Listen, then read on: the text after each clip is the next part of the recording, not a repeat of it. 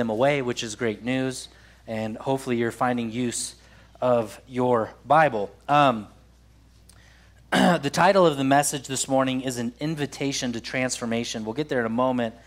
Before I do, I want to make one last note. We do have some friends that work at Bayside Church in Sacramento, and they have contacted us, and a couple individuals from Bayside have donated some funds to our church, basically for snow relief. So what we have available is a chunk of funds that our deacons can divvy out to help with snow removal. If you're still in that boat, if you're still removing snow at this point, it's probably because you need help. So please don't hesitate to ask. But also we recognize that some of you probably need some repairs, and you may need help with that too.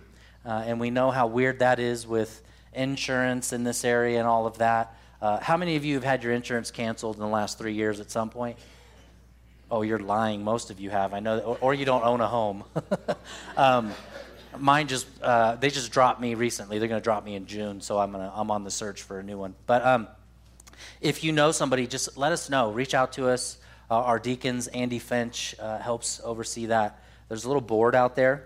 There's a number on there, but let us know if you know someone that needs some help, needs some assistance. We have the availability to do that. If you want to see just a little bit of what the snow can do, Mavis here has a wonderful picture of the side of her house, which is pretty much almost completely gone, but she doesn't even notice. She didn't even know, right? You can't even tell, right? Living the dream. Living the dream at Tahoe Donner. We knew you could do it. So, okay. An invitation to transformation. I want you to understand something. Brad alluded to it in the video. A majority of the Gospels, a good chunk of the Gospels, is dedicated to these last 7 days. The last 7 days of Jesus' life, which they call the Passion. And they call it the Passion in part because this is Christ's passion. I've been reading some really interesting things on how if we allow ourselves to mourn, if we allow ourselves to weep, the Bible says weep with those who weep and mourn with those who mourn. When we understand that we can go low, scientists are just now discovering that when you allow yourself to go low, it basically puts you in what they would call a negative dopamine state. But once you go low and you enter into that negative space, your dopamine is more apt to be increased by just the general joys of the world, like a sunset or a sunrise. Jesus literally tells us in Hebrews that for the joy set before him, he endured the cross. Jesus knew what scientists are just now discovering. If I go low and I sacrifice myself and I give myself, and I go through this suffering, on the back end will be a tremendous amount of joy. That's why we call this the Passion Week. Christ's passion march towards the cross. And everything in the Gospels is to get us to this point. Everything in the Old Testament is to get us to this point. And if you will recognize, if you will remember, as we've gone through the narrative of Jesus' life, anytime Jesus has done anything that is miraculous, right? Jesus heals a leper. Jesus causes someone who's never walked before to walk. Jesus brings sight to those who are blind.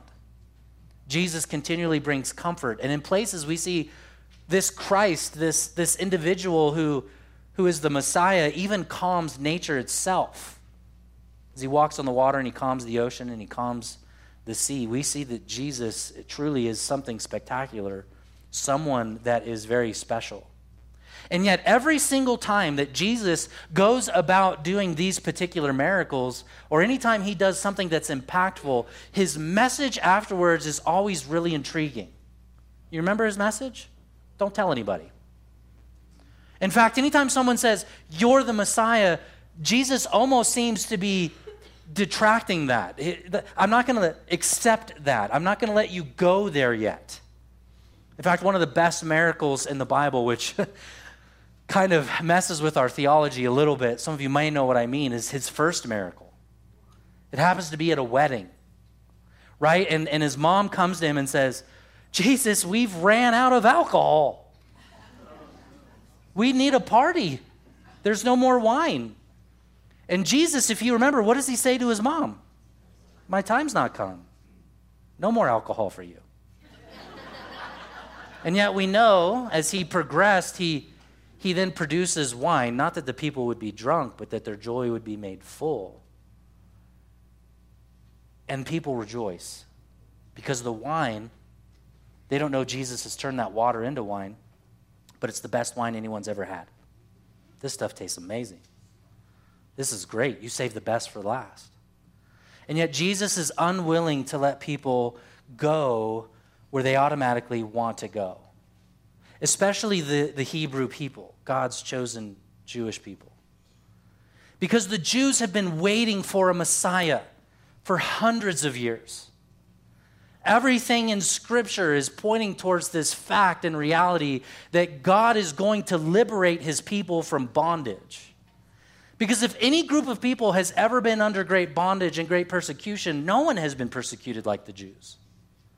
Their history is just full of slavery and bondage. Even though God has said to his people, there's a land for you. There's a promised land for you that you will inherit. That's going to be yours one day. Everything in the Old Testament points towards the fact that there will be a King of Kings. Now, as we pick up this particular story, before we stand and read together, I want us to read some context and go back to chapter 20 of Matthew. And look at what happens near the beginning of this entryway. So again, remember, everything has been building towards Jesus, moving towards Jerusalem. The statement that we would use is, he has set his face towards Jerusalem. It's like to say, right, you pull up on your Google phone and you go, I'm going to Sacramento, and you put in to your GPS Sacramento, and it takes you there. He is on a mission to get to the destination that is the cross. And as he is going towards Jerusalem, we find this in verse 29 of chapter 20 in the Gospel of Matthew. And as they went out of Jericho, a great crowd followed him. And behold, there were two blind men sitting by the roadside, and when they heard that Jesus was passing by, they cried out, Lord, have mercy on us, Son of David. The crowd rebuked them, telling them, be silent. But they cried out all the more, Lord, have mercy on us, Son of David. And stopping, Jesus called them and said, what do you want me to do for you? They said to him, Lord, let our eyes be open. And Jesus, in pity, touched their eyes, and immediately they recovered their sight, and they followed him. Now, I think it's interesting. One of the things that, again, I love about the Bible and why I encourage people to read it is there's so many beautiful things that are hidden within the text and mentioned here that maybe we don't see at first. Take the reality that Jesus asks them a question, and I think it's the same question he's asking the crowd. It's the same question he's asking you this morning. What do you want me to do for you? What do you want the Lord to do for you? What is it that you're hoping that this divine message that some of you hear almost every single week, that some of you are seeking for in Scripture, what is it that you want from Jesus?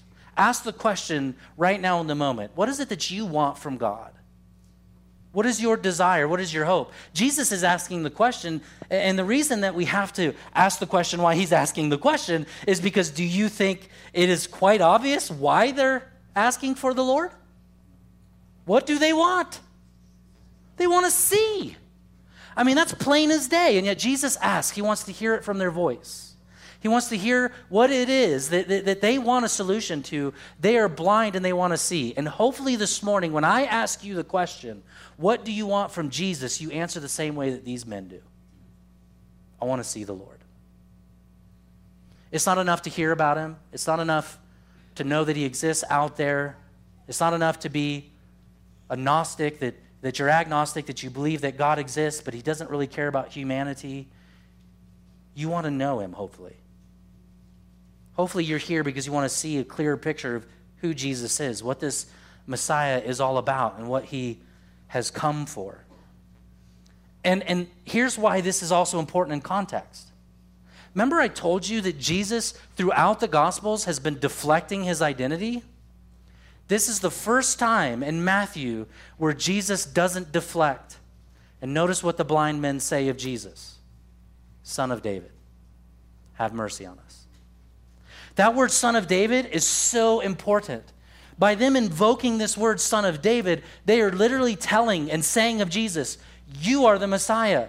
King David, from King David would come the King of Kings, the Messiah. Through his lineage would come the Messiah. These blind men, though they cannot see Jesus physically, something in their hearts have been opened. For some reason that we don't know, they know this is the Son of David. This is the King of Kings. This is the one who deserves our worship. And the reason the crowd say, shh, is because they know it's heresy to say that. Don't say that out loud. He hasn't been saying. But notice, they now know. It's being mentioned in the gospel. This is who Jesus is. Eyes should be opened that Jesus is the King of Kings. Amen? Jesus is God. And as he is moving into this place in chapter 21, he is forcing the issue. By him not only accepting the title Son of David, but also by him walking in what we call the triumphal entry, he is forcing the issue that people either have to crown him or they will have to kill him. And so together, let us stand in honor of these holy words in chapter 21, and let's read the rest of the story starting in verse 1. Please stand with me.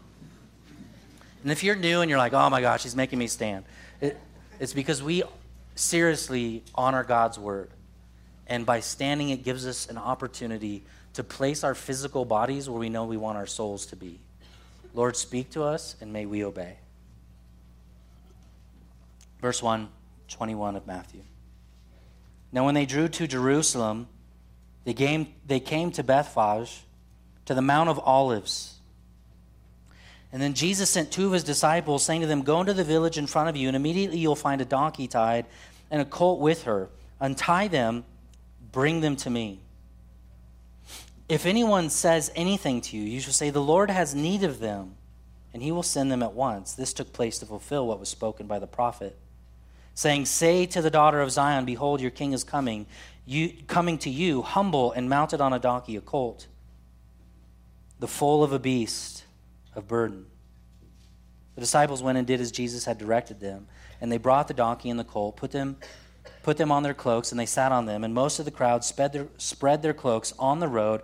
Others cut branches from the trees. They spread them on the road. And the crowds that went before him, and they followed him, and they were shouting, Hosanna, which means save, I pray, to the Son of David. Blessed is he who comes in the name of the Lord, Hosanna in the highest. And when they entered into Jerusalem, the whole city was stirred, saying, who is this? And the crowd said, this is the prophet Jesus from Nazareth of Galilee. Lord, these are your words. They are true and trustworthy. And the Church of Jesus Christ said, amen. Please take a seat. Here's first observation, first point. As we move towards the reality that Jesus, as he enters into Jerusalem, is inviting people into his new kingdom that he is establishing. What Jesus has just done by directing his disciples to go get this donkey is really quite incredible. The Gospels, especially the Gospel of Mark, which we just went through, it doesn't waste a whole lot of time getting to the point. Right? It's not like The Lord of the Rings. How many of you have actually read The Lord of the Rings? Okay, a few of you. So if you're someone who enjoys The Lord of the Rings, I remember I made the decision after the first movie came out to be like, I'm going to go read The Lord of the Rings. So I went and I got, the classic edition, nice big thing, beautiful, ornate, and I took it home and I began to read The Lord of the Rings. And it didn't take long for me to realize, dear Lord, Mr. Tolkien, you have put a lot of detail in this book. Right? I mean, I remember at one point, like, dude, I'm 20 pages of reading of the hobbits walking through the flowery field. And I get it. I get the detail. He is so detailed in that book that if all you get, if your only view of The Lord of the Rings is from the movies, you're missing out on so many details. And the Gospels are unlike that. They're quick. They get to the point. And anytime that you start reading the text and you see that there's certain things that seem to be taking a little bit more time than normal, you should take note of it. And what do I mean by that? Well, in this particular chapter, there are 6 verses. If that's a good chunk that are dedicated to the description of Jesus telling the disciples to go get this donkey. He tells them exactly what to do. Take note of where he is. He's not yet in Jerusalem. He's about 2 miles outside of Jerusalem. He's making his way to Jerusalem to die. And in this particular place, we're told that he is at Bethphage, which is right next to Bethany. And then he mentions the Mount of Olives in its proximity. This is important because the Mount of Olives is connected to the Messiah. Everything in the Old Testament, when we talk about the Messiah, it has to do with the Mount of Olives. It literally tells us that as Jesus ascended, so he will return. Jesus ascended on the Mount of Olives, and he will descend on the Mount of Olives. Jesus taught on the Mount of Olives. It's an important place, even in the Old Testament. It tells us of the king. So he's moving towards Jerusalem, and Bethphage here, in this little community near Bethany, he's well known in Bethany. Do you know why he's well known in Bethany? Who lived in Bethany? Lazarus lived in Bethany. So did Lazarus' sisters, Mary and Martha. Everybody knew Jesus in this place, yeah? I mean, if you raise someone from the dead, that's a good way to get your popularity up. He went viral, y'all. Right, that message of, did you hear what Jesus did? Everybody knew. Jesus actually spent an incredible amount of time in this little place, this little town. And so take this for note, that everybody knew who Jesus was, but Jesus also knew probably everybody. He knew where the animals were. He knew where the donkeys were. And so he tells them, you're going to go here. There's where the donkey's going to be. It's like those of you who call Truckee full time. It'd be no different than someone saying, hey, just go down to the old Coffee Ann down there and tell the owner that Jesse has need of some bacon.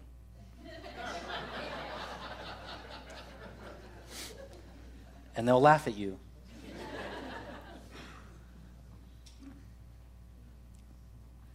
Jesus is communicating that he is in control as king. 6 verses dedicated. He knows exactly what is happening and what's going on. The people know. And here's the thing. Jesus is calling for the donkey, yes.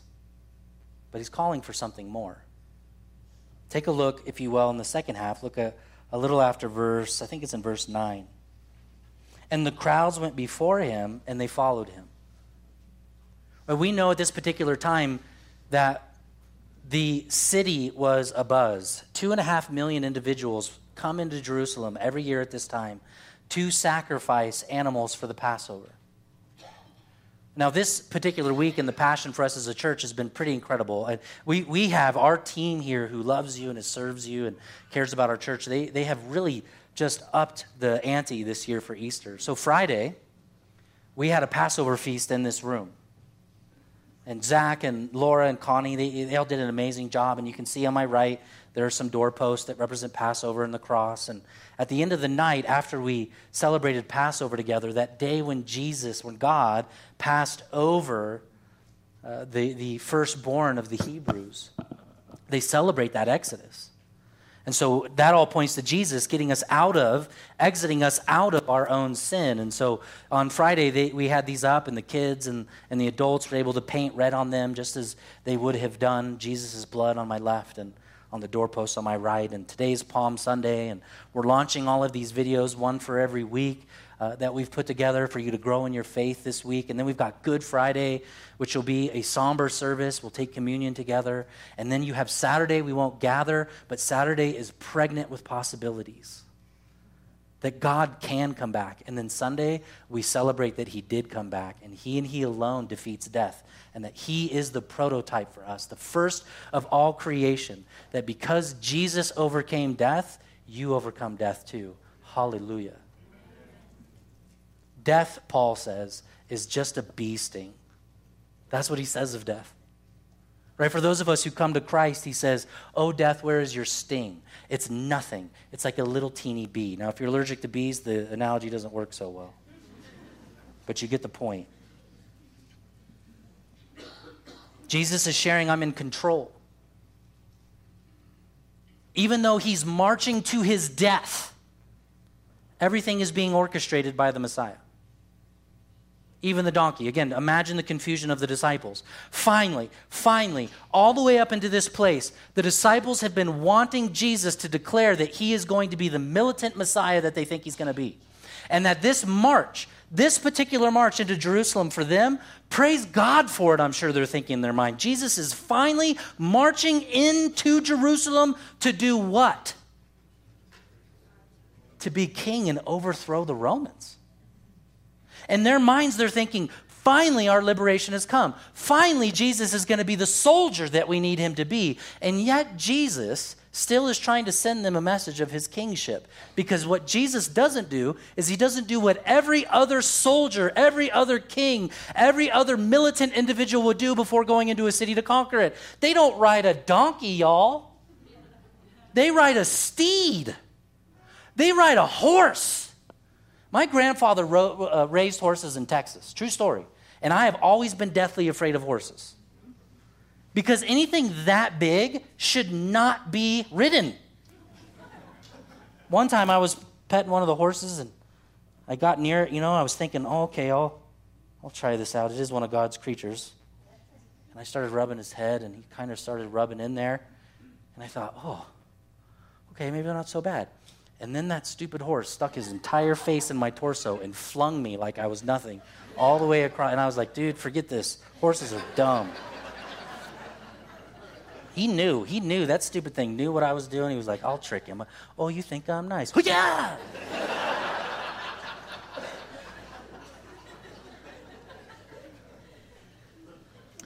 Instead of a horse, Jesus rides a donkey. Anybody knows this? The disciples knew this, and I'm sure the irony is not lost in their minds. I'm sure they're thinking inside of their minds. Jesus is marching into Rome. He's finally going to be king. But if he rides this donkey, he's going to be slaughtered. To ride a donkey is to die. I'm sure in their minds they're thinking he's got to be mistaken. But here is the thing. To ride a donkey as a king, some would say, oh, that doesn't happen. But it does. It actually happens. It's something historically that Jesus is trying to communicate. Kings would ride donkeys, but they would only ride them after they conquered their enemies. It's a sign of peace, tranquility, unity, and that the battle's done. Jesus is already showing us, just as we sang earlier, the battle is won. I'm fighting a battle, and my victory is already secure. Jesus is letting his disciples know, I'm going to overthrow Rome, but it's going to be the Rome in your heart. And I am going to be victorious, and I'm going to give you peace. And it's going to be the kind of peace that you've never experienced before. Will you give Jesus control? Will you allow him to plan your life? I mean, come on, my friends. I'm 44 years old. I know I'm not old, and I know I'm not young. But I'm right at that age that I know enough of life to say, not everything goes the way that you want it to, and not everything goes according to plan. Some of us are sitting here and go, I can't believe what I've done with my life. I've made a mess of my life. And the good news is that Jesus is the one who's orchestrating your life. Maybe it doesn't make sense. Just like the donkey doesn't make sense. But just because you can't make the connection doesn't mean that there's not a good reason for it, yeah? Will you give him complete control, or will you walk with an illusion of control?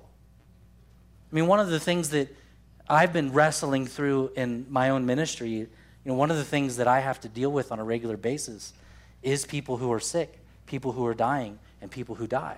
And working and living with and walking with family in our church when a loved one has passed away. It's incredibly difficult, but one of the things that I've been thinking through is, what does it look like for a Christian to die well? What does it look like for us to truly know that Jesus is king, he's truly in control, and even though he's making my life go not according to plan, it's still a good plan? I would have never chosen Truckee for myself. I wouldn't have. My whole life, as silly as it sounds, up until I married Allie, I only dated blondes. I know it sounds stupid and superficial, but that's what I was. The only woman I've ever been with that is brunette is Allie. Because God knew. Blondes are trouble.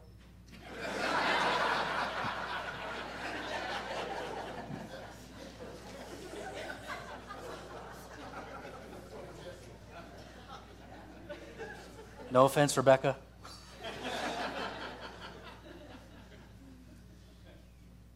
Jesus is always in charge. You've got 6 verses to show us that he's orchestrating it.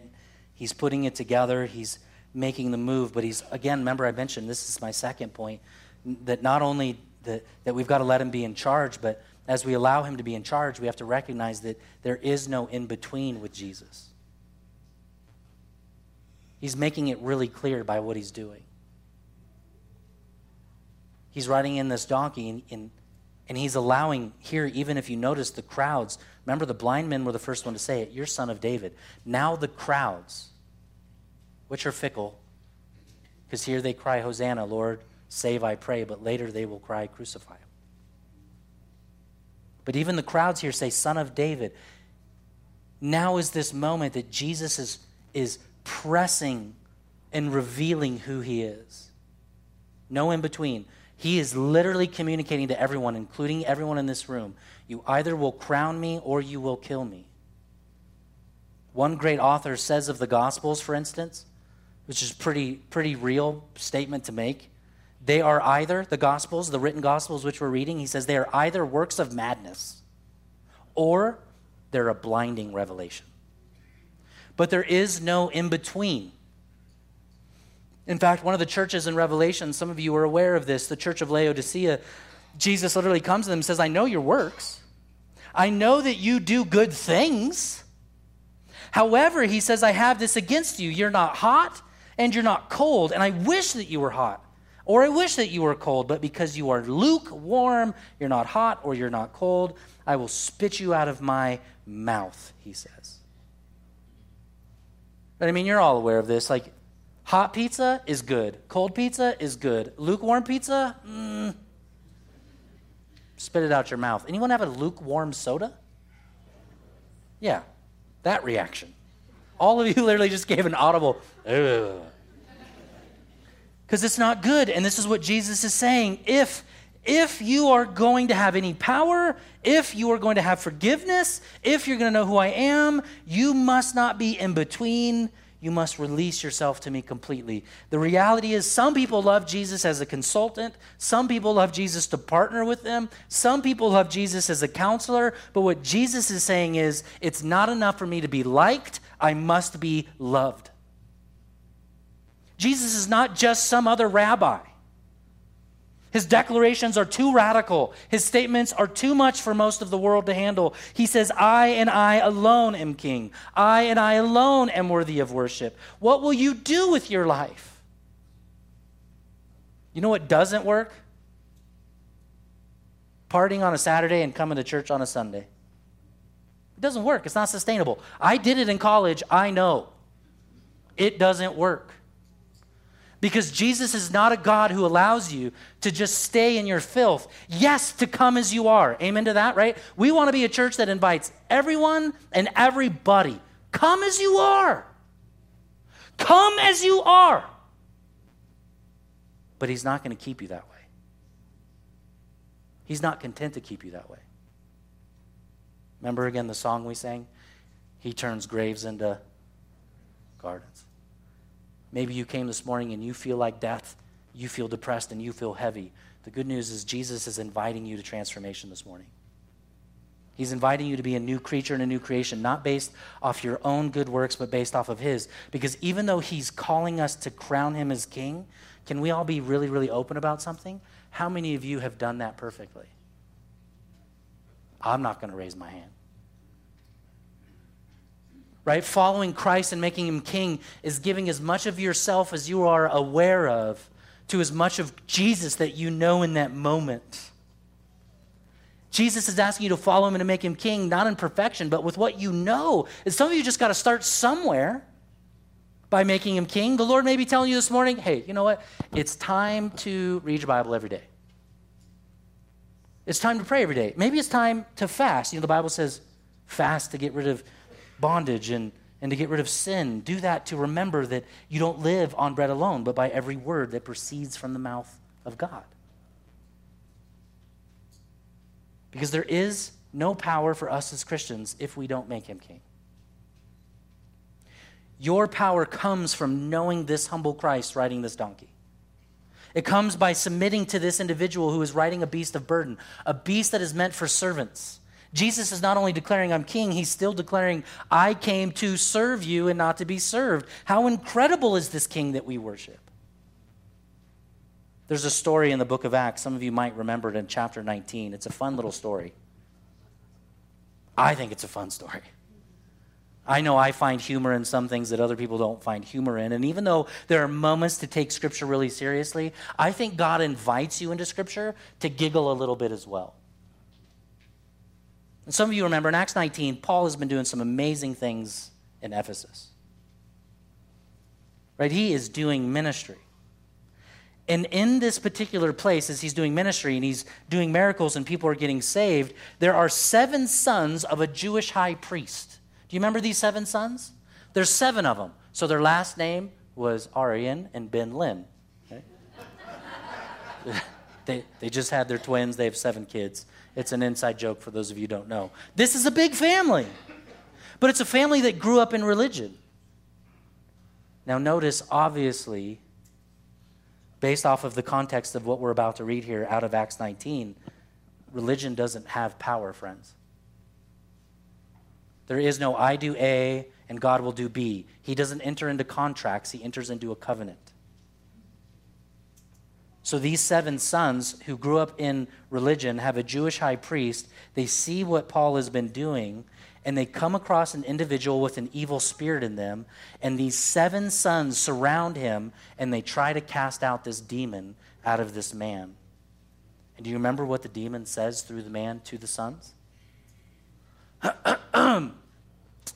I know Jesus, and I know Paul. I don't know who you are. And here's the funny part. And the man who had the evil spirit leapt on them, mastered them, overpowered them, and then they fled out of the house naked and wounded. You can laugh.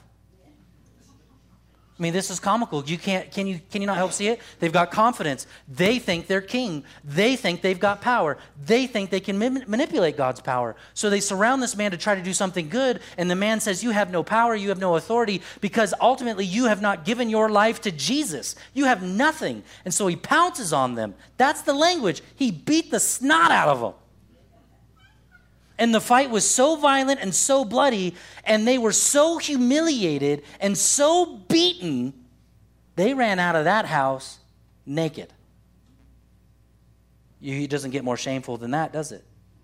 And then it goes on and it says this, after that happened, also many of those who were now believers came confessing and divulging their practices. They started to confess the ways that they were not worshiping God correctly. And a number of those who had practiced magic arts brought their books together. They burned them in the sight of all, and they counted the value of them and found that it came to 50,000 pieces of silver.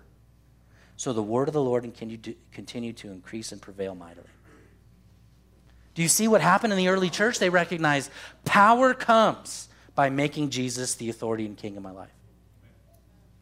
And the result was people came and said, listen, man, I've been doing yoga and I've been worshiping yoga gods.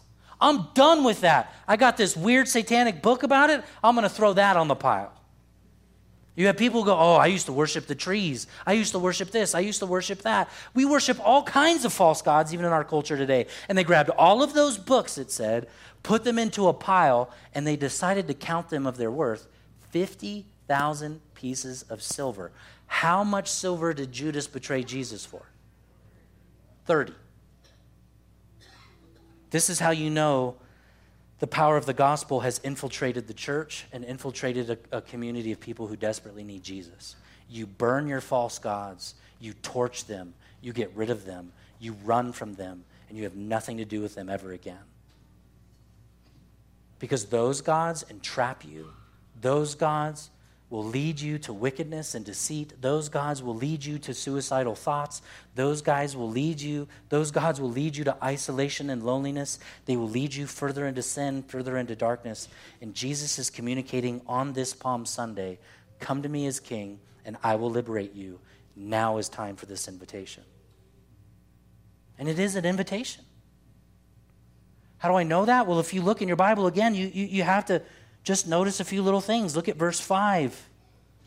Verse 5 is segmented. It's off to the side. It should be, at least in your Bible. It seems to be taking up more room than it actually should because it's only 4 lines long. And the reason that it is set apart this way is to let us know that what Jesus is doing is he's quoting part of Zechariah chapter 9.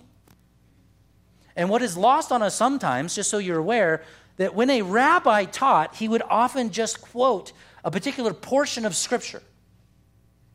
And everyone knew, especially the Jews knew that by quoting that particular Scripture, he was actually quoting the whole. So oftentimes when we get just a little segment like this, it's Jesus' way of saying, even to you today, yes, read your Bible, go back and read the whole chapter, which we're not going to do. We don't have time for that. But let me read to you the entirety of Zechariah 9. Some of this is here and some of it is not. And listen to what it says in this passage. Rejoice greatly, shout in triumph. Daughter of Jerusalem, shout in triumph. Look, your king is coming to you. He is righteous. He is victorious, humble, riding on a donkey. Riding on a donkey. He goes on and says, I will cut off the chariot from Ephraim and the horse from Jerusalem. The bow of war will be removed. Do you hear that? The bow of war will be removed, and he will proclaim peace to the nations. There's the invitation. The humble king is quoting Zechariah 9 to say, I am coming to proclaim to you no longer war in this world, but peace. Jesus is declaring that I can remove from you this feeling of battle in the world against Satan, this battle that you feel you may be losing. Jesus is victorious over. And it goes on to say his dominion will extend from sea to sea. He's quoting Scripture to let us know that he is inviting us into this relationship with him. I mean, that's one of the reasons why we're making much of this week. We have posters out front. We've got little cards for Easter. We want you to hand them out. More than anything, we want you to recognize that our humble, powerful King hears your prayers. And when you pray for people's salvation, guess what happens? People get saved. Do you know what kind of people get saved? The ones that you don't think will be saved. If you're here this morning, I want to warn you that if you're here this morning and you don't believe upon Jesus Christ, be forewarned that if you keep coming, you may be saved. Do you know that? Be forewarned that Jesus is going to get in your life and say, you know that thing that you think is so life-giving? I'm going to have you throw it in the trash. And then I'm going to give you something better. Christ wants to give you more of himself. What do you want from me? I want to see. I want to see. And then here's the transformation piece. Where do I get the transformation piece? It's hidden within the declaration of Hosanna, but more so it's hidden in the palm leaves before you. The palm leaves mean something. There are 2 places I want to take you, Psalm 96:10 and Isaiah 55. I'll quote them in brevity because we need to move on here and close in just a few moments. But listen to what Psalm 96:10 says of these branches, of these palms. Say among the nations, the Lord reigns, there's his kingship. Yes, the world is established, it shall never be moved. He will judge the people with equity. Let the heavens be glad, let the earth rejoice, let the sea roar and all that fills it. Let the field exult and everything in it. Do you hear it? Like the psalmist is making a crescendo of God's creation, that God's creation, the heavens will be glad, the earth will rejoice, the sea will roar, everything in it will exult. Then it says, then shall the trees of the forest sing for joy. Do you hear it? He's literally saying in the Psalms, the trees, the palms themselves will sing. They're speaking of heaven. Isaiah 55:12, for you shall go out in joy, you'll be led forth in peace. That's the invitation. The mountains and the hills of Jerusalem before you shall break forth into singing, and the trees of the field shall clap their hands. He's giving us a picture of heaven. Now, I just want you to imagine something here, because as Jesus enters into Jerusalem to die, it's a picture of him also letting us know that we will enter into the new Jerusalem and live forever in peace. And when we enter into the new Jerusalem, forever in peace, not to die on a cross as he did, but the new Jerusalem to rejoice and to sing and to eat and to celebrate and to enjoy each other's company, he gives us a picture of what heaven will be like. And one of those pictures is the trees sing and the trees clap their branches. Wow. I think when we get to heaven, we're going to have new senses. We're going to be able to see things we never got to see before. We're going to smell things that we didn't know that we could smell, and we're going to be able to feel things we didn't know that we could feel. Our senses will be expanded. I have no idea how many colors there are, but I'm sure on this planet we're limited. I'm colorblind. I'm missing all kinds of rods and cones. I can't wait to finally see color the way he intended it. Can you imagine that? That it tells us, Paul, John, they all grasp in Scripture to describe what this new Jerusalem will be like. Streets of gold, heavens, and the singing and the angels and the dinner table that is set before us. He says when you enter into heaven, everything's going to be new. Everything's going to be different. Everything's going to sing. Everything's going to exult. That will be the transformation of nature. And my friends, if Jesus can cause trees to sing and branches to clap, what in the world is he going to do with you? You have to just, in your mind, recognize that Jesus is inviting you into something completely different than what you've ever experienced. And that it's totally worth it. To live this life in sacrifice, to live this life in service, knowing that our King has redeemed us and he's fought the battle and he's won the battle.